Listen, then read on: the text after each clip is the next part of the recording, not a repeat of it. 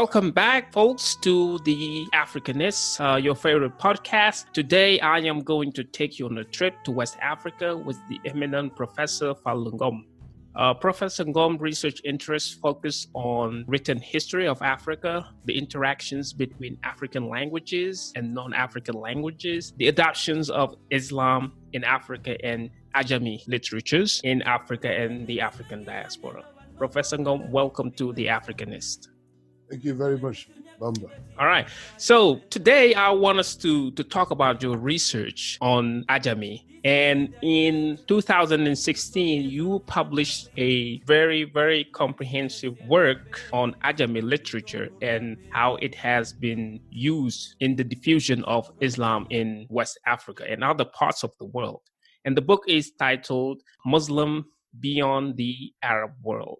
In 2017, it won the biggest prize of the African Studies Association, the Melvin Herskovich Prize, and it still continues to inspire a lot of scholarly work. So could you tell us what pushed you to take that endeavor to research Ajami and the diffusion of Islam in West Africa?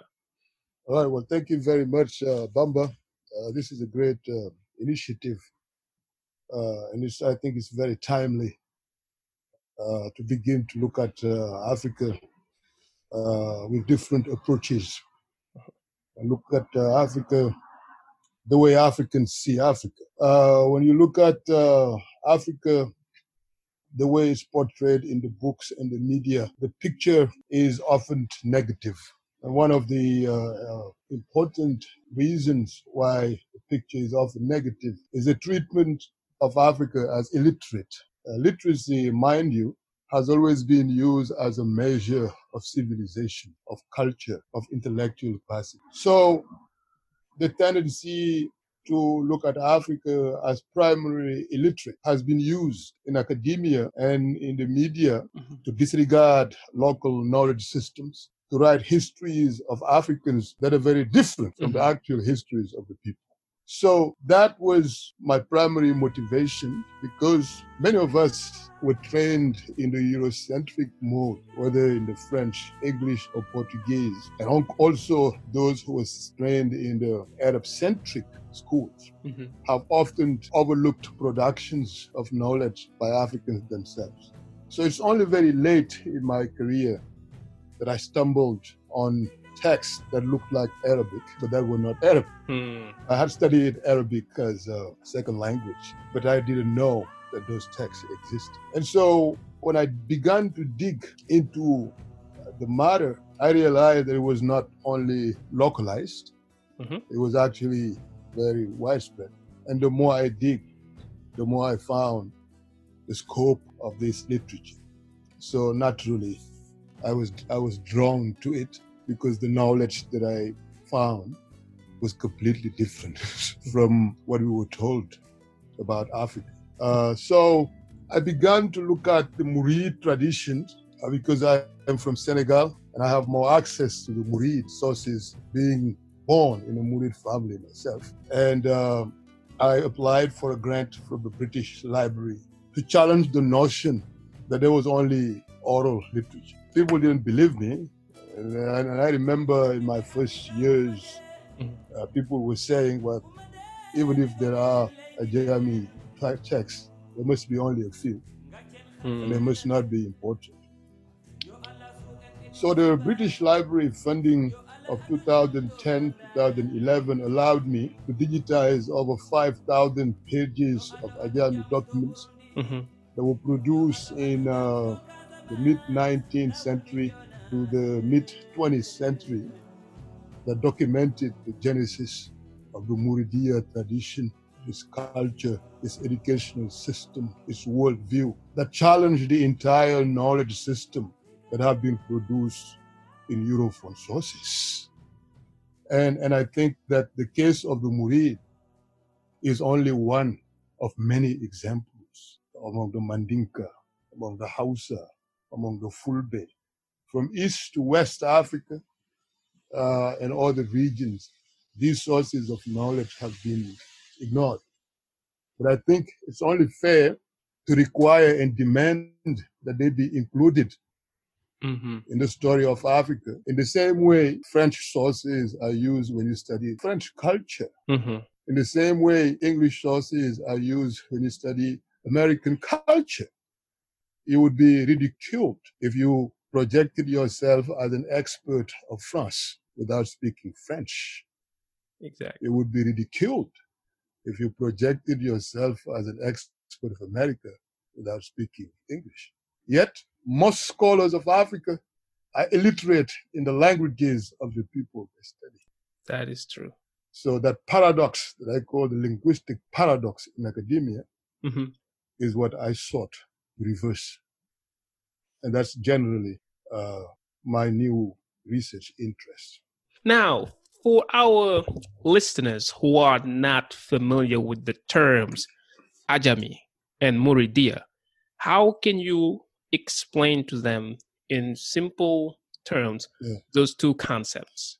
Yeah, Ajami is simply the modification of the classical Arabic script to write any language that is not Arabic. So the same way the Latin script has been modified to write French, to write English, to write German, to write all these European languages, it's the same way the Arabic script itself has been modified to write many world languages. And the Arabic script itself was also modified from Aramaic script to write Arabic.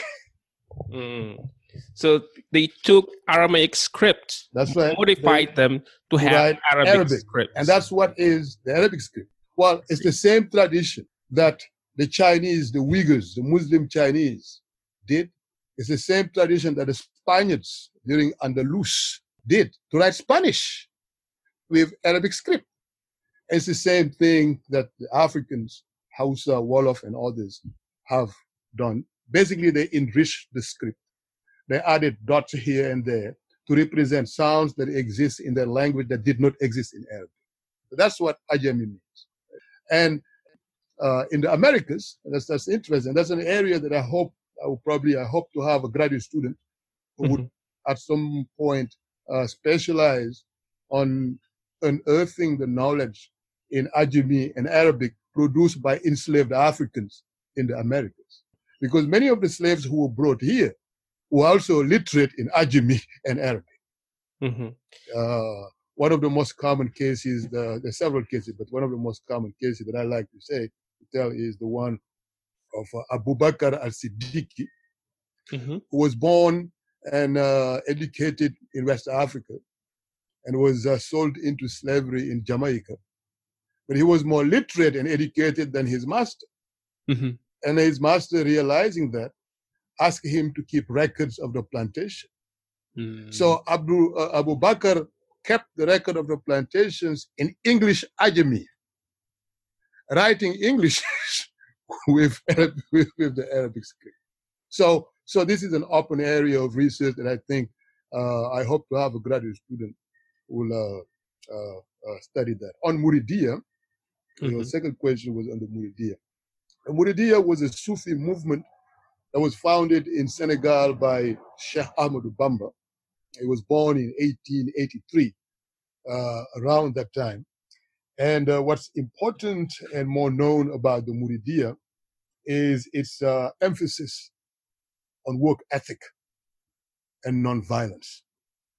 And so Bamba, the founder, was deprived of his freedom for over 30 years and was able to cultivate self-reliance, work ethic, determinism, nonviolence, and resilience in the face of adversity.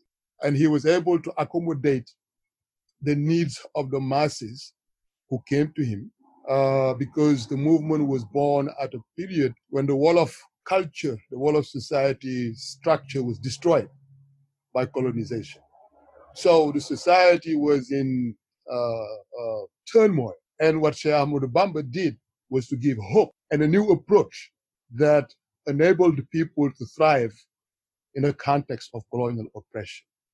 And I think today the Muridiya has become one of the most powerful cultural, religious, and economic force in in Senegal and in the diaspora, in the Senegalese diaspora, because of the ethos that Sheikh Ahmadou Bamba cultivated in his communities in the early days. And the Ajami traditions of the Muridiyya have contributed significantly in disseminating the teachings of Ahmadou Bamba to the masses, because these guys don't speak Arabic.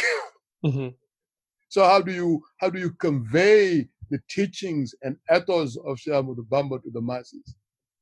You had an emergence of scholars such as Serigne Bay Jaxate, Moussa Ka, Samba Diarra Mbaye, and others, who decided that they were going to translate the teachings of Ahmadou Bamba to the masses. And they composed poems, beautiful poems, that are rooted in the local culture and Sufi traditions, that resonated with people. So if you listen to their poems, if you're a Wolof speaker, you cannot help but be influenced and listen to them, because these poems resonate with local culture. They use local metaphors, local maxims, local phrases, and they ingest in that the ethos of work ethic, of faith in God, of steadfastness. And these are the general themes that emerge in this literature that have made the Murids very unique in terms of defining their identity. Proud black people who are Muslim, not the reverse, and who can resist influence from external actors.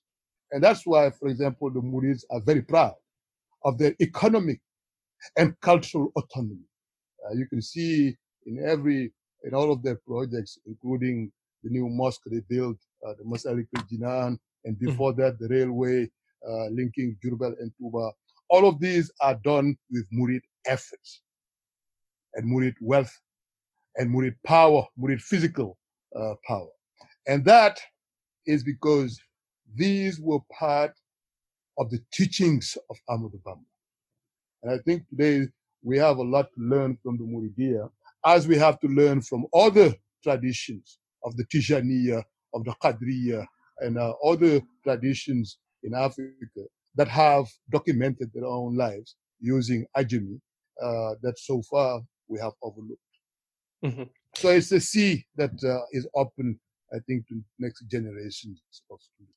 How were these people using Ajami in their daily communication? In other words, were they only using it, whether it's the Muridia or the House of Folks or the Fulani, were they only using it for religious purposes to convey religious messages, or they used it for other purposes? Yeah, that's a good question. Yeah, no, Ajami was used for both religious and non-religious text. In fact, again, here it would be useful to give you a parallel with Latin. Latin emerged in a church environment and evolved from there to become a language of government, the language of justice, the language that is used in administration, a means of communication that goes beyond religious spheres. It's the same pattern. So Ajami emerged from a religious context of education, but expanded. Clearly, people's lives are not only limited to religion, okay? People are shopkeepers, people are farmers, people are businessmen and businesswomen. So Ajami is used to document people's lives. So you find letters, you find contract. One of the most interesting documents that I find that's so interesting is a diplomatic agreement between King Louis XVIII of France and the King of Bar in the Gambia. The King of Bar. That's right, in the Gambia. So that's 1817. Right? So the King of France came to the region to look for commercial opportunities. And when he arrived, the King of Bar soldiers required that he shows himself to their authority, which is their king. And when the two monarchs met, the King of Bar asked him what he was doing there. And the King of France had to tell him that I'm here because I would like to have a trading post here. And the King of Bar asked him to draft his proposition. Naturally, the French king dictated his proposition to his scribe. wrote it in French. The king of Bar responded to that proposition, asking his scribe to write it in Ajami Wolof. Ajami Wolof. Those two texts actually are being juxtaposed in the deal. And I found that archive in Aix-en-Provence, les Archives d'Outre-mer. Okay? So what's interesting is that you see that Ajami, in fact, during the colonial encounter, when the balance of power was equal, Ajami users were regarded as literate, and the system was regarded as a legitimate diplomatic means of recording documents. But it's so interesting when the balance of power shifted. All the descendants of King Bars are now treated as illiterate. So, which means literacy ultimately is also about power. Definitely. So if you wanna understand, for example, the business transactions of, say, many of the Fulani shopkeepers in Senegal, or the Wolof shopkeepers, or the Mandinka travelers, or the Songhai herders, these are documented not in Arabic or French or Portuguese or English. They're documented in their own scripts, in their own Ajami form. So we have, if you go to our website called the African Ajami Library, Ajami Library, which is at Boston University. If you search African Ajami Library, you will see we have now collections of over 30,000 pages of Ajami documents with some Arabic that include Ajami Yoruba, Ajami Wolof, Ajami Fula, Ajami Hausa, Ajami Nupe, and Ajami Malagasy from Madagascar, and Ajami Amharic is being processed, is already collected, is being processed. So, and these documents include both religious and non-religious subjects, letters, educational materials, religious stuff. Basically, they encompass the preoccupations of people. Awesome. Now, coming back to the relationship between Ajami and the expansion of Muridia. Traditionally, in the Islamic religion, when people deal with texts, they use the Arabic language. But then we see that in the case of the Muridia, you have these magnificent poets like Musaka who decided to resort to Ajami instead. But at the same time, we have the founder of the order, Sheikh Ahmad Bamba himself, who kept writing in Arabic. Yeah. Could you explain to us how the shift happened from Arabic to Ajami, and then why did the Sheikh Ahmad Bamba himself kept writing in Arabic? That's a very good question. It's a very, very good question.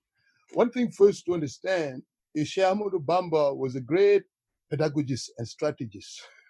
When you look at his life through the documents that are left behind him, you see that he was just a great strategist. So Ahmad Bamba wrote in Arabic primarily, although there is evidence that in his teaching he did use Ajami, including he would draw on the sand and he would explain to you until you understand, for people who are at the basic level.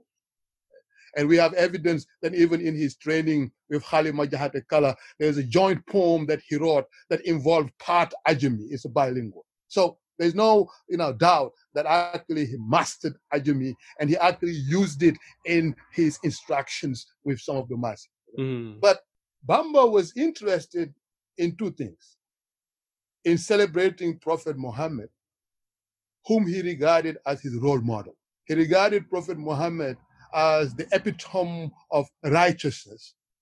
And he wanted to write him, and as he said in one of his poems, in a language so that his relatives and people who are Arab speakers would understand what he is saying. That's number one. Number two, he also wanted to communicate with the Muslim intelligentsia.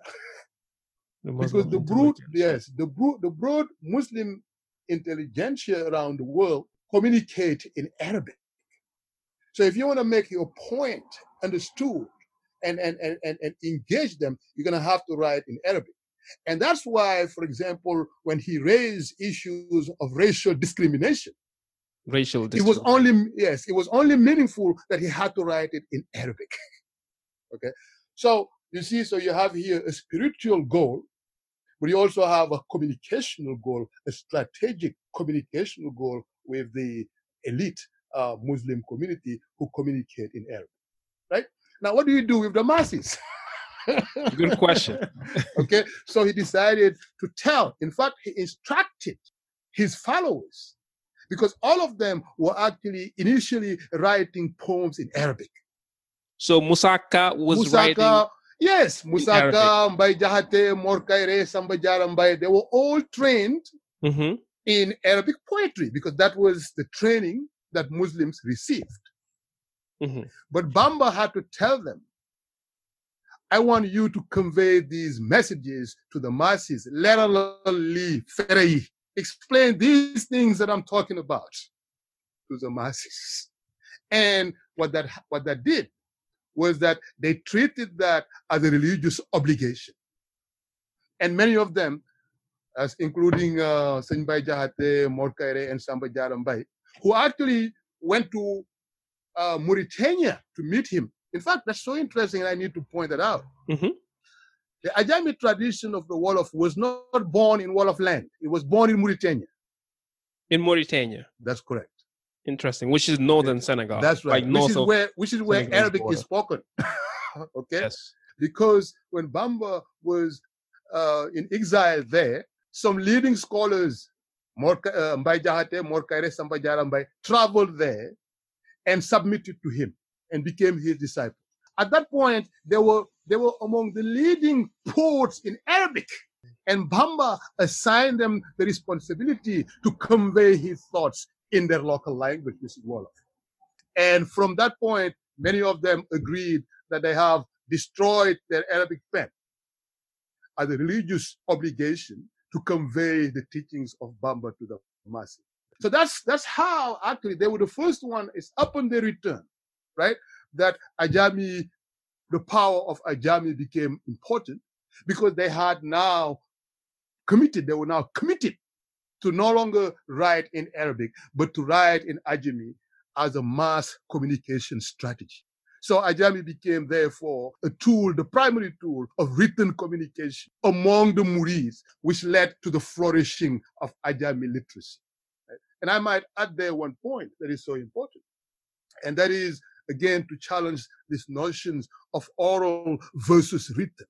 When you look at Ajami traditions, what you learn is that the dichotomy between oral and written doesn't hold, because Ajami poems are recited and chanted, and poems that are chanted are also written. Where do you draw the line?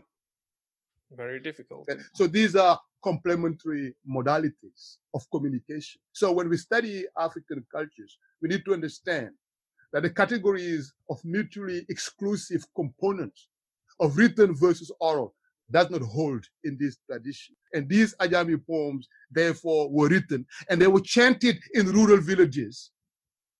Farmers who would, especially the Serers, who were second language speakers, many of them became Murid, became Muslim, joined the movement because they heard these songs such as Jazau Shakur, Yonu Gejo, Yonu Jeriji.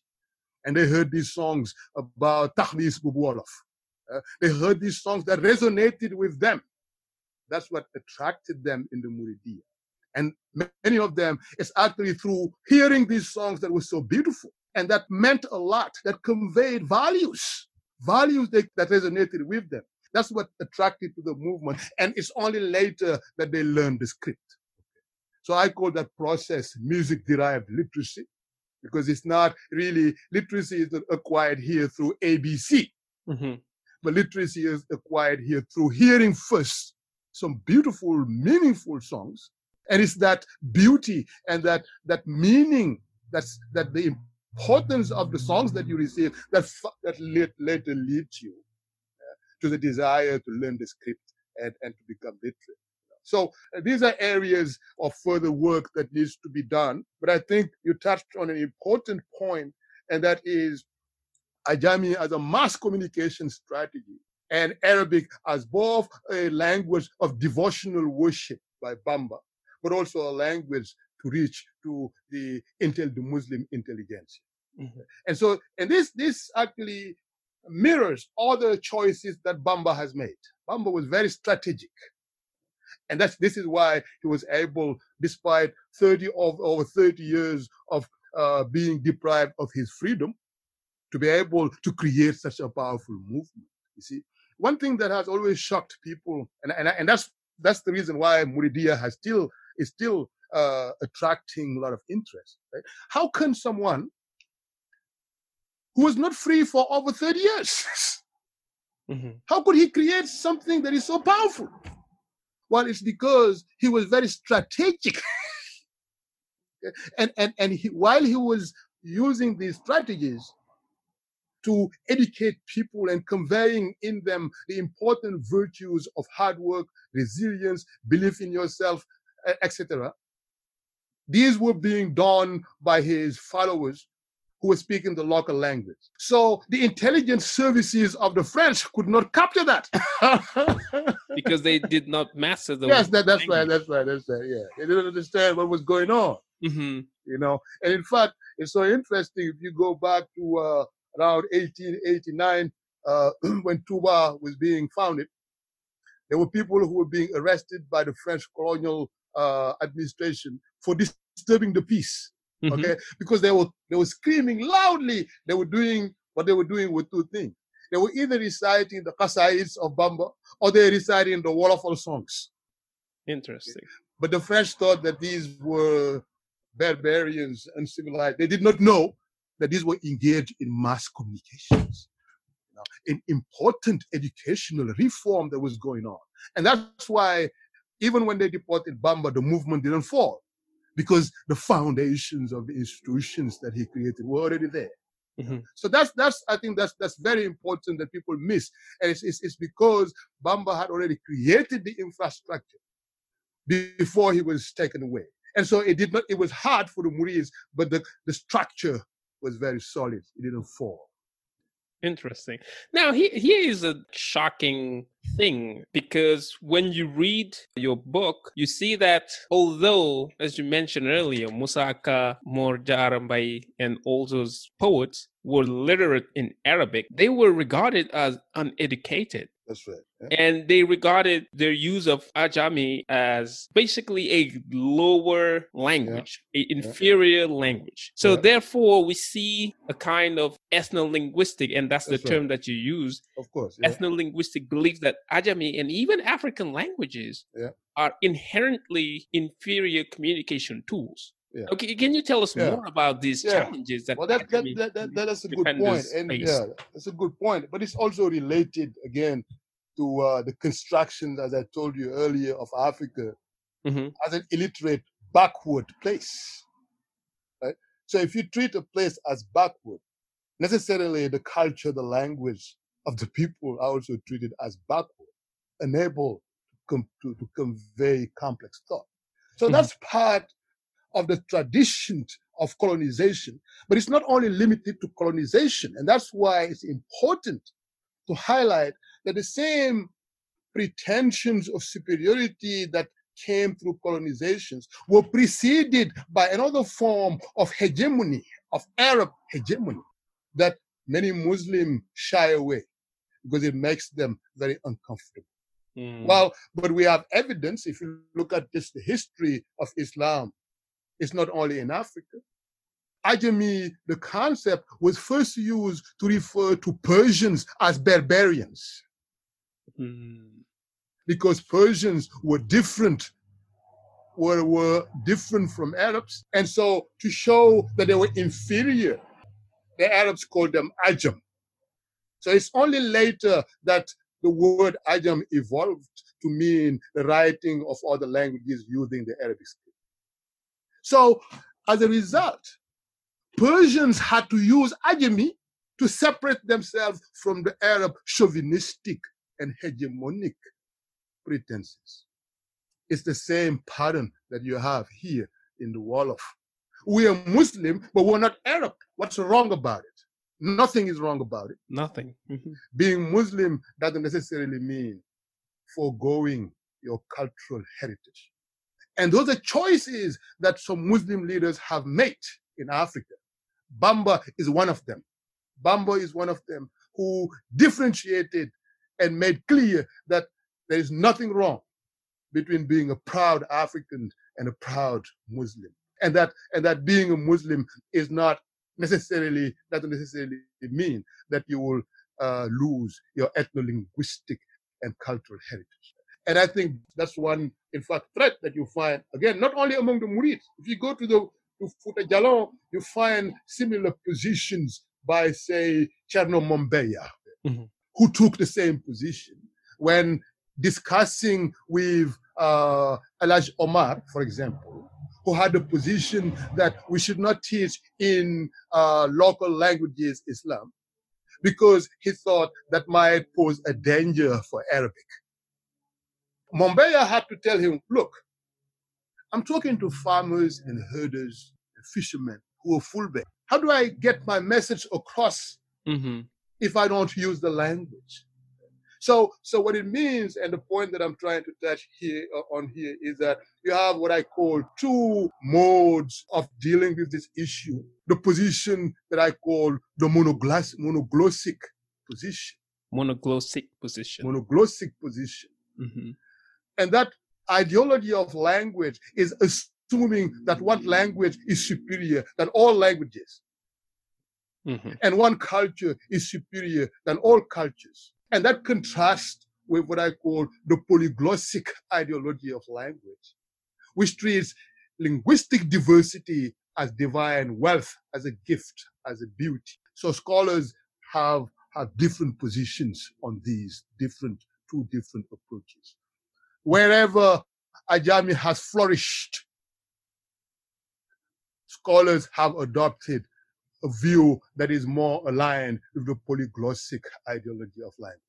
And as a result, that's why you have a very rich Ajami literature among the Fula of Fouta Djallon, and not a lot of Ajami traditions in the Fouta Toro of the Pula, descendants of Elaj Omar, because of the different linguistic ideologies, the ideologies of language.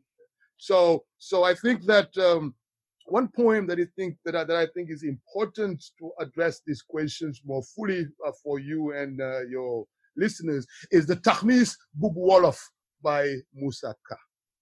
So that poem is a very important poem because in that poem, Musa Ka argues that Hebrew was important not because the people were superior to any group, but because the language was used as a tool to convey divine message. That's how the language earned prestige. And he said Aramaic was also important, not because the speakers were superior, no, but because the language was used as a tool to convey divine message. So Arabic was also important and prestigious, not because Arabs were superior, but because the language was used as a means to convey divine message. You can see what he's saying. And then he said, Wolof is equally important because it is being used to convey divine message. So in his view, any language that conveys divine thought and divine belief acquires prestige. Okay? And so I think this is the drive that has made Wolof Ajami thrive, and Ajami thrive in many other communities. And it is clearly a challenge of racial and chauvinism, of what they perceive to be part of the things that came along with Islam in Africa. And it also highlights the diversity in views within the Muslim community, both in Africa and beyond. Interesting. So, still talking about the challenges in your work, you mentioned that the challenges that external observers face when trying to understand the complexity of the Muridiya order. Some of the first Western scholars, for instance, who studied Muridiya, like Paul Marty, who was working for the French colonial administration, and Donald O'Brien, went as far as predicting the failure of the movement. For them, the movement Sheikh Ahmadu Bamba initiated was just a fleeting religious phenomenon that was doomed to fail. So what were these scholars missing in that analysis? Why were they completely sidetracked? Yeah, that's a good point. And that's again because they disregarded local voices. Mm-hmm. They came with what I call theory-driven, top-down, Eurocentric frameworks. So they studied the Murids from a Marxist point of view, struggle of classes. They completely disregarded, and they said that understanding the religious dimensions and the ethical virtues that motivated the Murids were not important because anyway, they're the savages. They don't have that level of sophistication. That's why their predictions failed, because they did not take into account the local voices. In fact, what we now know is that really what made the movement successful is actually what they left out. It is the religious dimensions. It's the local ethical traditions. It's the beliefs that have been ingested through the education, the Murid education that I just talked about. That self-reliance, master of your destiny, work ethic. Don't treat the French as superior. Mm-hmm. Believe in God. These are the features that have made the Murid successful, but they have overlooked them because of, again, the European Eurocentric tradition that assumes that European models of studying Africa based on European framework will work. And that's what, and it has not changed. That's still what's going on. Because they did not speak the language, Wolof. They did not interview people. They did not even look at the text because they didn't even believe that there were texts that were relevant. And they couldn't understand them.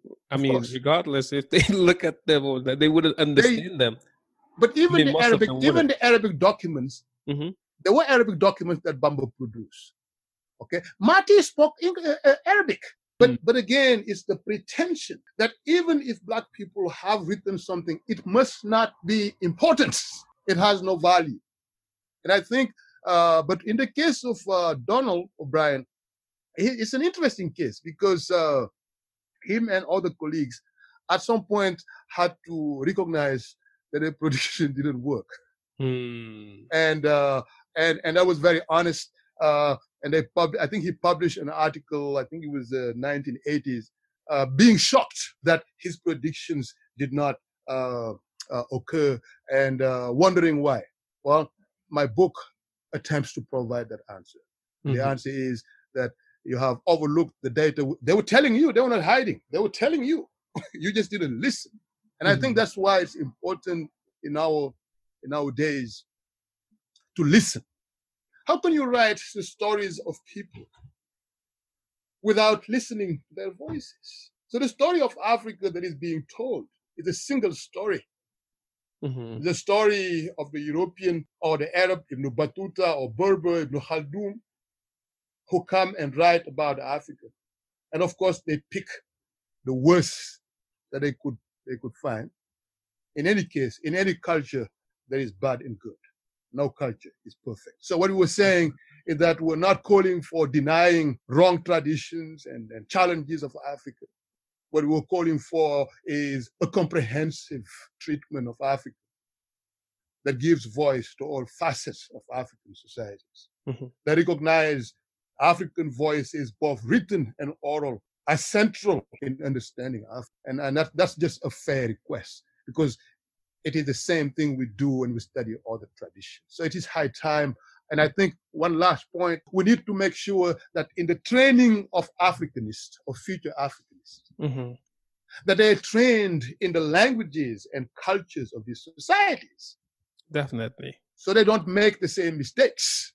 Mm-hmm. But very sadly, most institutions, especially non-Title VI centers who don't have the means, they resort to French, say, for example, if you're going to Senegal. Yeah, they resort to English if you're going to Gambia. Well, who are French speakers and who are English speakers in the Gambia? No more than 20% of the population. Mm-hmm. So we need to change that. In the second chapter of your book, entitled Ethics Over Ritual, you delve into Bamba's contention with Muslim clerics of his time and with the local aristocracy. So what was his point of contention with these people? Did they eventually find agreements? Yeah, that's a very good question. Yeah, well, you see, that's also interesting because when you read the stories of Sheikh Ahmadu Bamba derived from Mati, you don't know a lot of the conflict that actually he had, not with the French, but with local Islamic leaders, right? So it's only when you read the work of Sheikh Anta Babu, fighting the Great Jihad, that's where you begin to see that actually there's another story here. So the challenge that Bamba faced was that the educational system of his time was not responding to the local needs. It was not creating Muslims who were constructive members of society. It was creating education. Islamic education had become a symbolic capital that people use to gain material wealth, to side with corrupt leaders, to support kings like Lat Dior Ngozi Diop and others who actually were not moral, they were immoral. Okay. And so when in 1883, when his father passed away, who had served as an advisor to King Lat Dior, he was asked to come and replace him. And then, of course, he was asked to replace him with the idea that he won't have any material needs anymore. Of course, if you become advisor to the king, all your material concerns are addressed. And Bamba, as an ethical person, living up to this to one important threat in the Sufi tradition, that corrupt leaders should not be followed by Muslim leaders. Mm-hmm. Bamba said no. And not only did he say no, but he said it in a pretty powerful way by telling the leadership that he would be ashamed to be seen by angels on the side of corrupt sultans, because such leaders, such Muslim leaders who hang with corrupt leaders are like flies who feed on excrement. So Bamba was very, very, very, very courageous. Mm-hmm. And of course, that's where his problems began. But you can see from the narratives of that period that he was essentially interested in reforming the Islamic education system so it is more ethic-centered. Mm-hmm. So that it can address what he thought to be the ills of society, and there was corruption, and there was violence, there was unfair treatment of minorities. For example, that's an important dimension. Bamba was against the wall of caste system, and that's what he was calling for. Naturally, that created a clash. Okay? And so he spent a few months in Mbake Kajor, where he decided that he was going to chart a new course, and that he did not think that the Islamic education of that time was practical, and that was helping especially the marginalized folks, that he was going to go to Mbake Bawor, which was, he had thought he would find peace there. Well, it didn't turn out that way. There too, they challenged him, and so he had to move out and with Ibrahim Fall and a few group of disciples to go to Darussalam. It is in Darussalam that they began first to implement his educational vision. The first Daru Tarbiyah actually began in Darussalam. And there, Sheikh Ibrahim Fall was central in the construction and the implementation of Daru Tarbiyah. And then, of course, 2 years there in Darussalam, he wanted to be far away so he can actually fully implement his educational vision. That's what led him to Tuba. Okay, Tuba was very far away. He had decided to go to the furthest place so that they could leave him alone. leave him alone. Mm-hmm. And I think it was in Tuba really that he really implemented fully his educational vision. And I think it is that educational vision and training that he provided that actually were the foundation of the success of the movement. Awesome. So that's a good question. So that's a very good question. That's a very, very good question. Bamba was very practical. He was a practical educator. Mm-hmm. He did not want to train a Sufi who is so ascetic that he is in the forest with animals and no.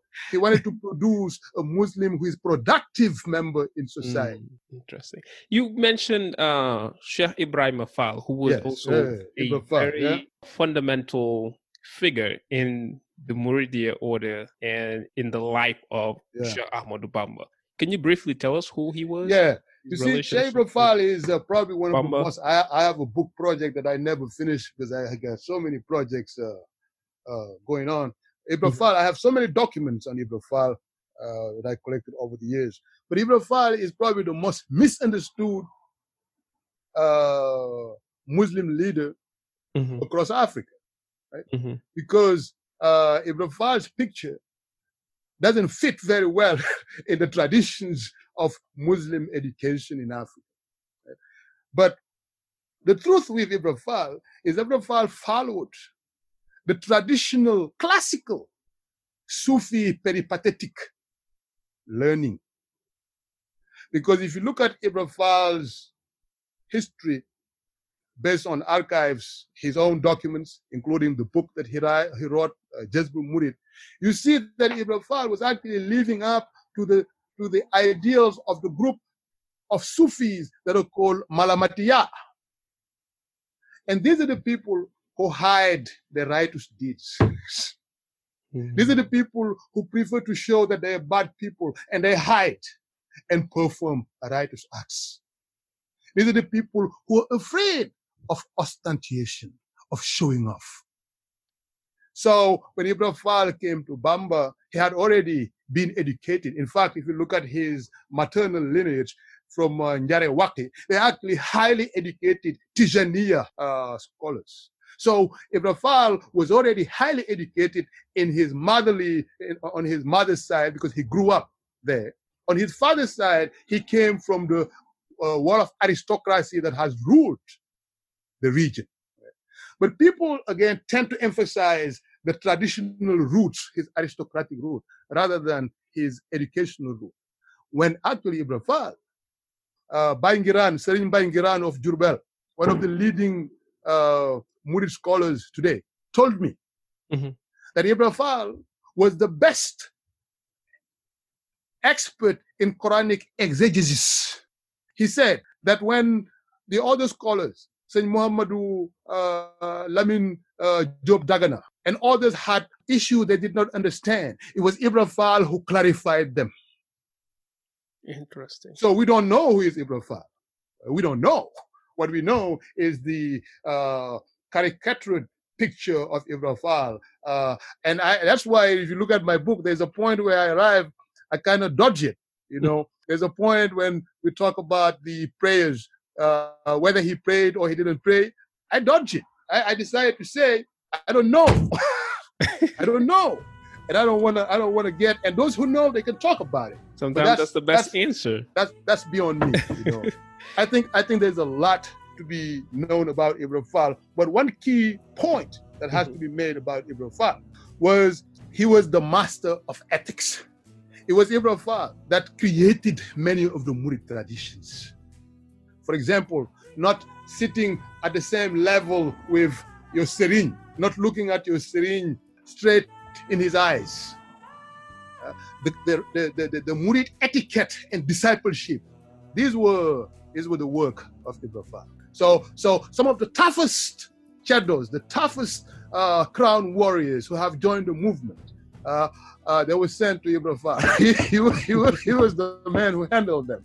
You know, so he was really pivotal in the foundations of Murid traditions. But I think there needs to be a book that is written about Ibrahim that's drawing again on Murid sources. There's actually a lot of Murid sources on Ibrahim that's circulating in Ajami texts in Murid communities. I have 40 Murid elders who knew him and who told their testimonies about him. And it's a nice volume in Ajami that I have hand transcribed it. I need to translate it. I have his book, Jazbul Murid, and in that chapter, I have a section on Ibrahim. And one of the things in those sections that are interesting for me that gave me a pause was when Ibrahim Fall was telling people, do not exploit children, because exploiting children is like taking meat from the mouth of an animal. And where he was saying that you should be committed to God in the same way you should be afraid of God in the same one a soldier is afraid to go into the battlefield without guns. So when they asked him about fasting, he said, well, he does not understand fasting for a month, because for him, fasting is permanent, and it's the fasting of the human limbs, you see. Wow. So how do you place that? How do you deal with it? I mean, he was in a different dimension. Yes, so that's why I say, Yes. That's why I say, Fall, man, you gotta be careful, man. I'm not gonna talk about it.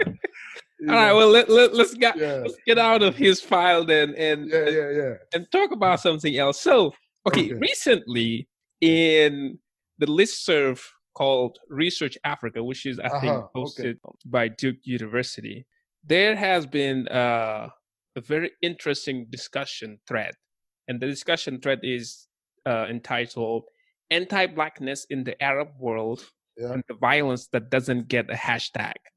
And this was also the title of an op-ed written by a young lady named Bahira Amin.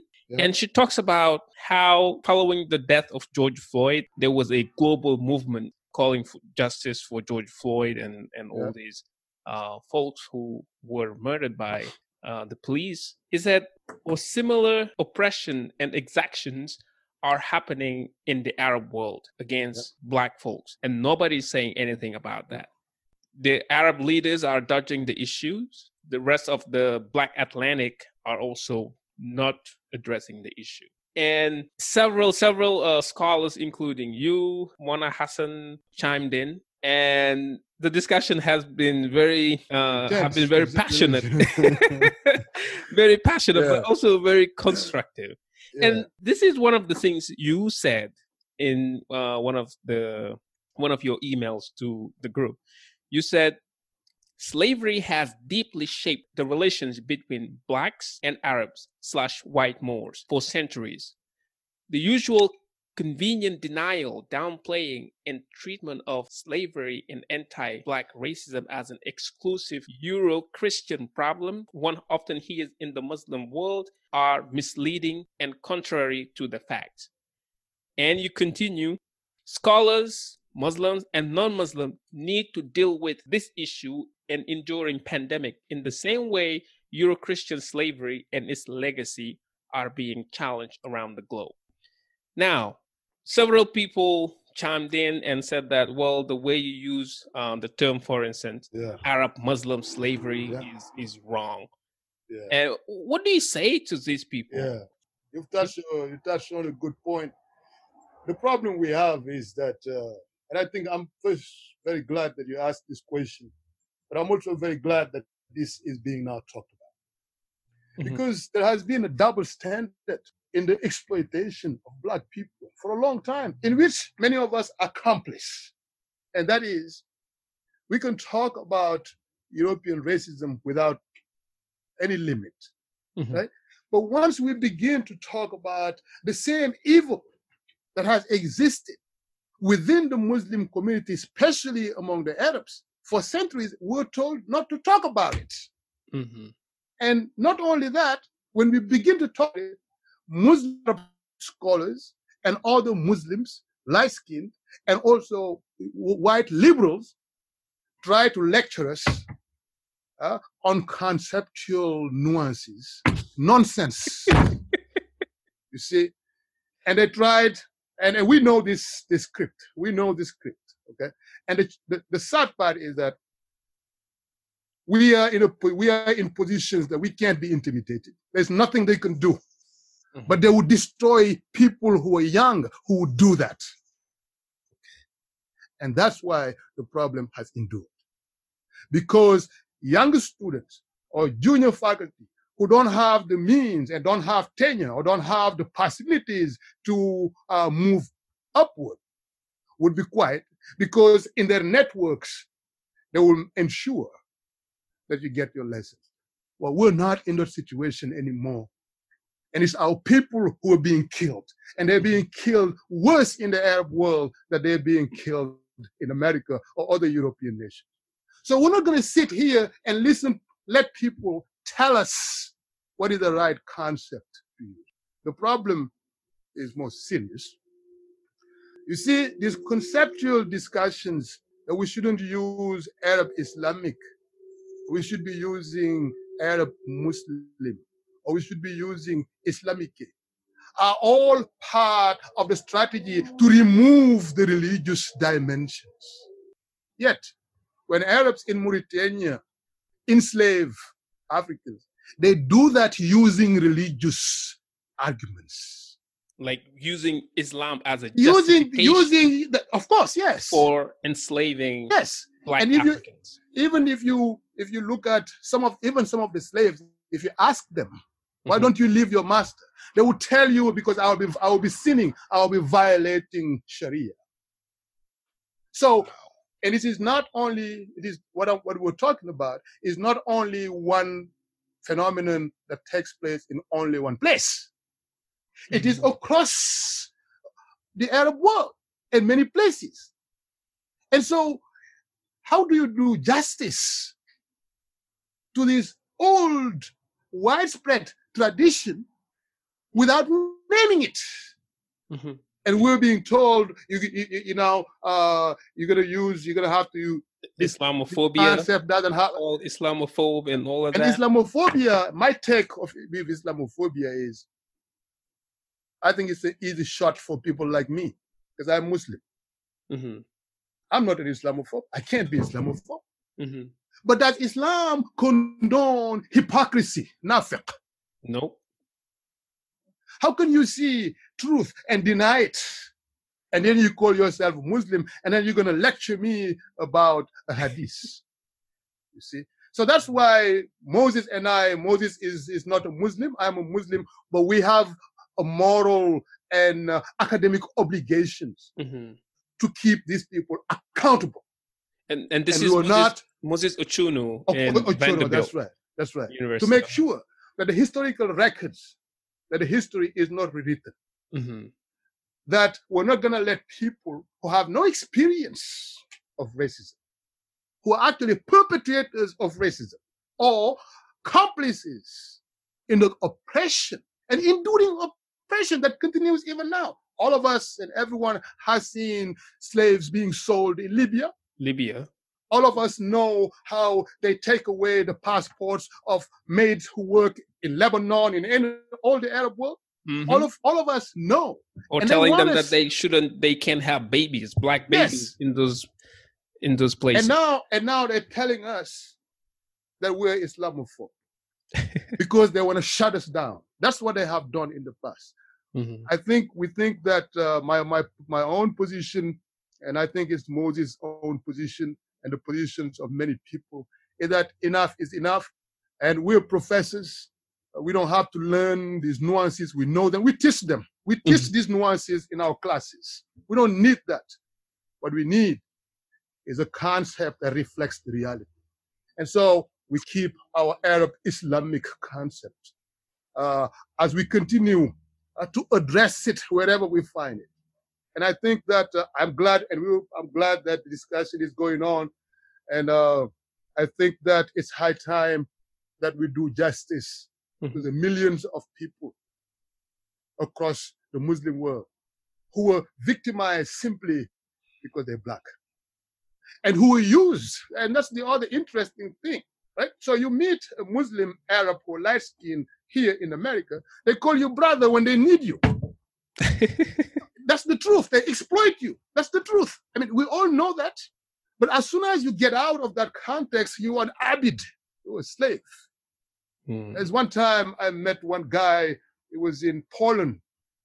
He gave me a left hand to greet me. Wow. Left hand. Which means a lot. I gave him a left hand too. and he had a pause. And he asked, well, I'm sorry. I said, well, I know you've been doing that and no one challenged you. Wow. And so for people to tell us this, oh, you have to nuance this and that, Yeah. we take it as insulting.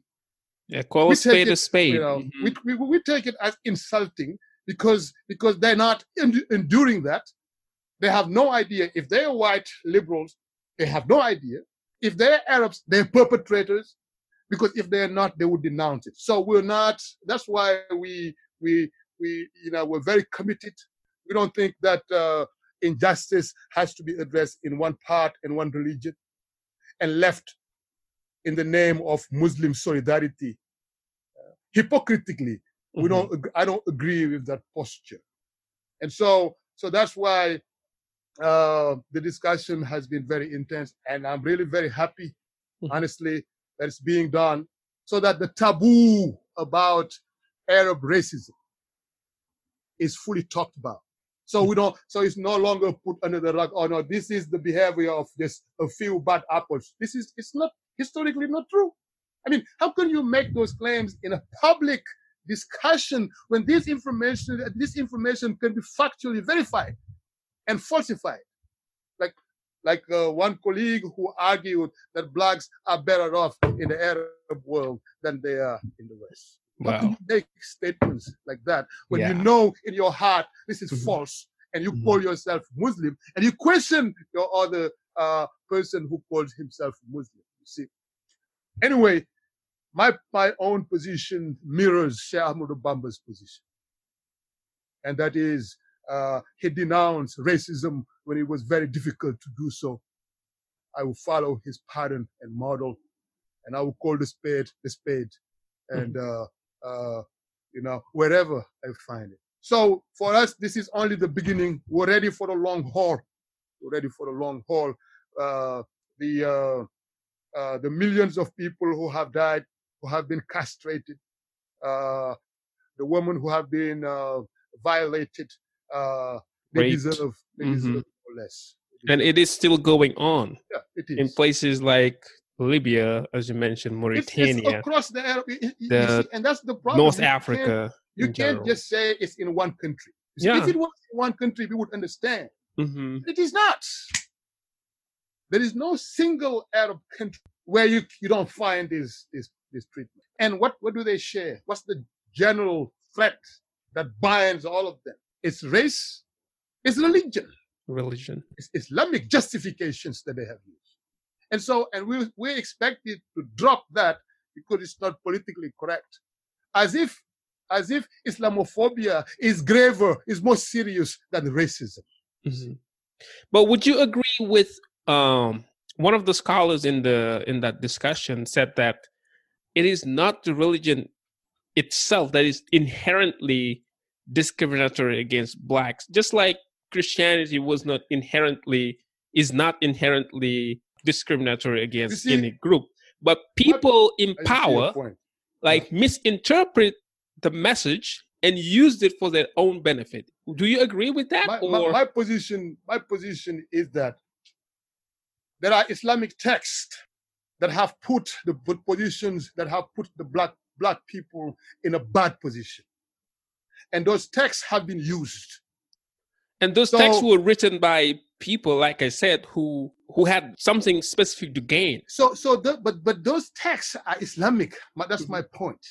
Like if you say you're a Muslim and you produce a document and you interpret that document to enslave somebody, you claim yourself as Muslim and you draw from an Islamic tradition. Who am I to say that you were wrong? You define it for yourself. So my position is that those texts need to be acknowledged and addressed. We need to talk about those texts. We need to go to the roots rather than saying, oh no, it doesn't exist. This is Islamophobia, it's made up. Yeah. No, I don't think that's the solution. The solution is to say, okay, what madhab, what fiqh text is creating these interpretations? And to see how we can fix them. That's my position. Because I don't think that by talking about it and not talking about those texts and actually going to the text, I don't think we will ever address the problem. Mm-hmm. And so that's why I say again, I take the position of Sheikh Ahmad Bamba, which clearly was actually an attempt to do exactly that, and to say this is how Muslims should be interpreting diversity, that racial discriminations is unfair, right? And we know he tried to implement that in his life. Well, why don't other Muslims do that? That's the $1 million question. And they tell us we're supposed to be quiet. We're supposed to be quiet. That's the $1 million question. So now, would you suggest, because to address this issue, racism in the Arab / in the Muslim world, you also have to address it from a political standpoint. Change the laws, policies, just like it's happening in the West. Train people to identify and address those problems, race and discrimination issues, but also denounce it vigorously, the treatment or mistreatment of people of color in the Arab world. Now, how do we go about that? Do we need another summit where we talk about all of that? Do we need more conferences? No, I think to acknowledge the issue. How do we go about it? That's a very difficult question. One thing that I know, the first thing we need to do is what we're doing now, is to challenge these denials. You can't address a problem unless people identify it as a problem. Okay? So the first elementary phase we're doing now is actually blowing up this cover-up with these arguments that we know are part of the script. Attacks, or you are Islamophobe, or you hate Islam. That's why you are making these claims, okay? And that the Arab world is perfect. The first thing we have to do is to make sure that these stories never pass. That's number one. Once people own it and take responsibility of it, right, then we have made some progress. Then Muslim leaders, including in our countries in Africa, need to be open about these things, because they know who in your culture, in your city, your hometown, doesn't know or have experience in Mauritania and other places. Everybody knows. But they can't talk about it because of this so-called hypocritical solidarity. You see, a solidarity that kills you, that has killed your people, a solidarity that you don't have when you find the same evil in other people. We need, I think, as Africans, and I'll probably end there. As Africans, we need to defend our interests, and that cuts across religion. We can no longer accept in the 21st century that what's happened 100 years ago is still happening in Libya. We cannot let that continue. Wherever we are, when we face these denials, we have to challenge them. And I think that's what we're starting to do. And I hope that with these kind of conversation, it will become now normal, so that younger generations who actually are afraid to participate because they're afraid to lose their privileges or to be undermined, so that we can empower them. And I think if this becomes part of the conversation, an honest conversation, it will be a constructive conversation. We're not saying that all Arabs are racist.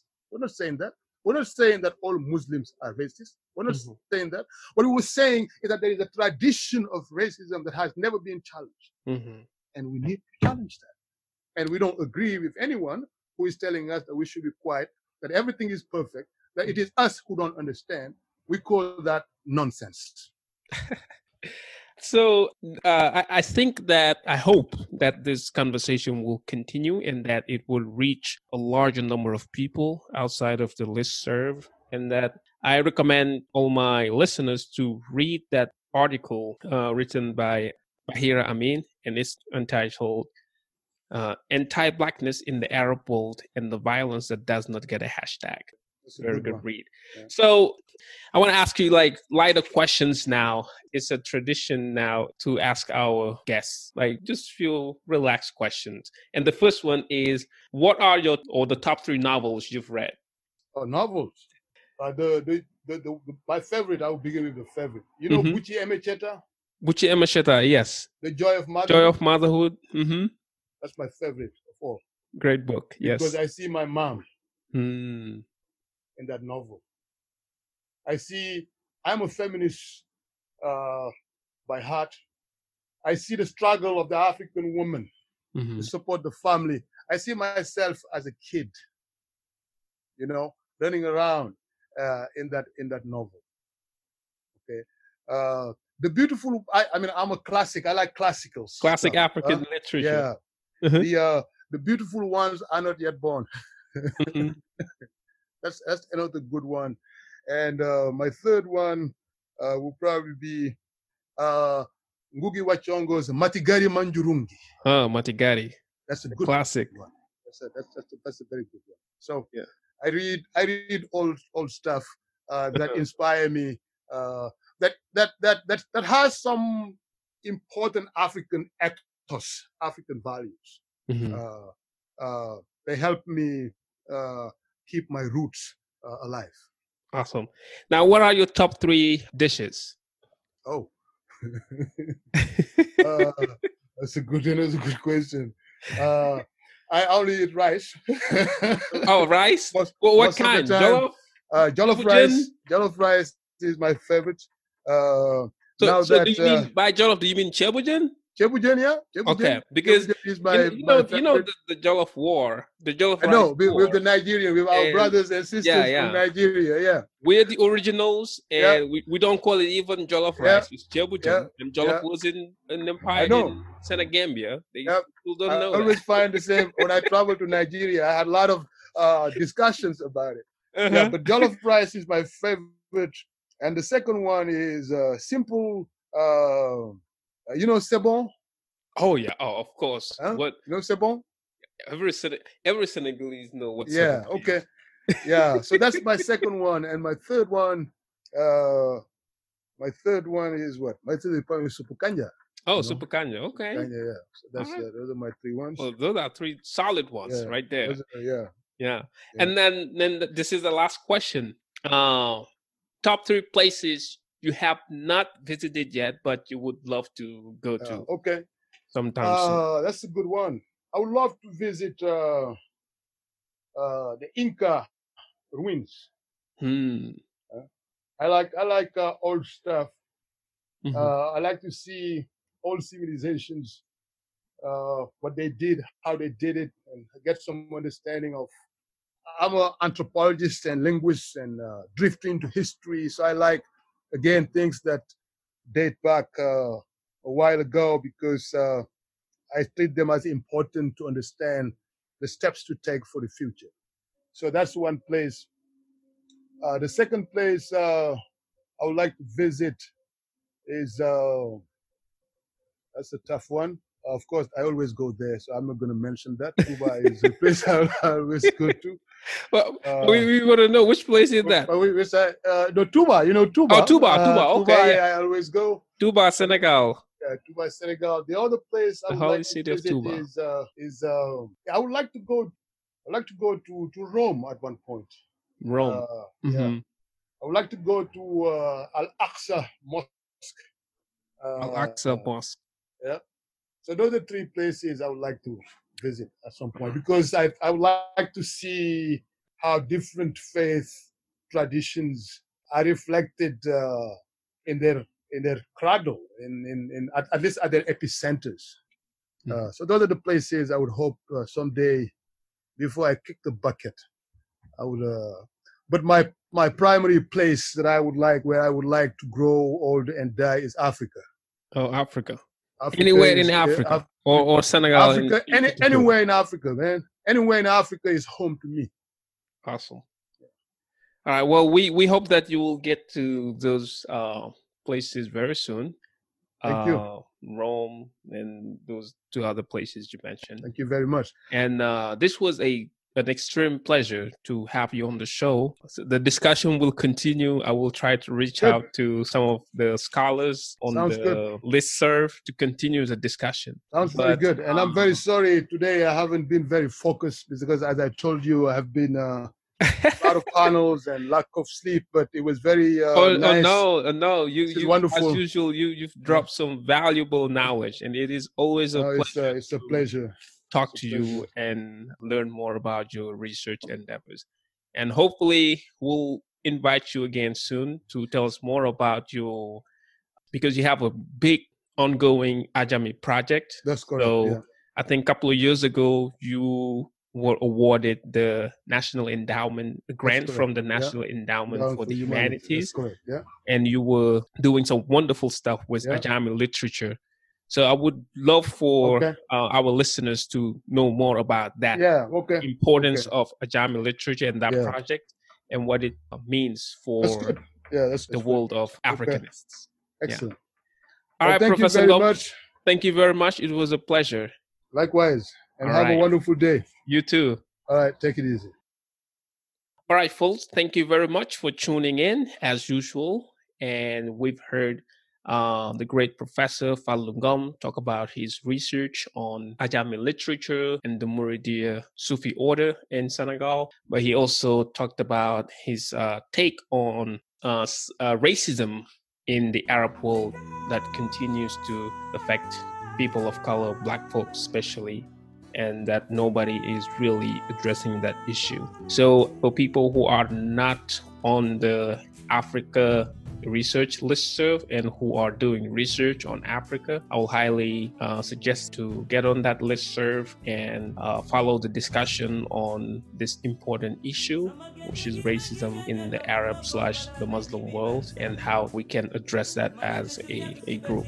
Thank you very much for tuning in, and I will talk to you sometime soon with another special guest on the Africanist podcast. Luttons pour la paix. Kon jamu Afrika mom lay ñaan. Mané jamu Afrika moy suñu natange.